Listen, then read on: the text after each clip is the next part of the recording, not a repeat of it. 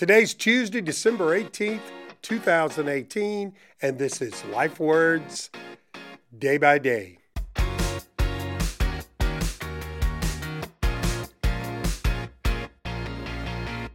Hey, I'm glad you're here today.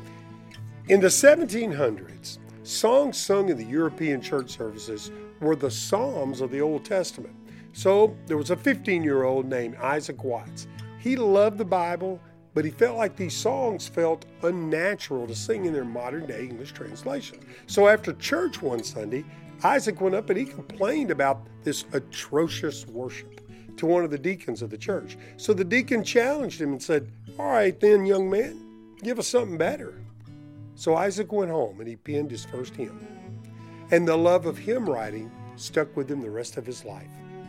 In 1719, his book, Psalms of David Imitated, was published, not as a new paraphrase of David, but as an imitation of him in New Testament language. And the Christmas carol, Joy to the World, it was an imitation of the last half of Psalm 98, and it was born in that book. Watts transformed the old Jewish psalm of praise for historic deliverance into a song of rejoicing for the salvation that God began when Jesus came to make his blessings flow far as the curse is found. The music is from George Frederick Handel, and some scholars say that it resembles his greatest work, Messiah. Joy to the world, the Lord is come.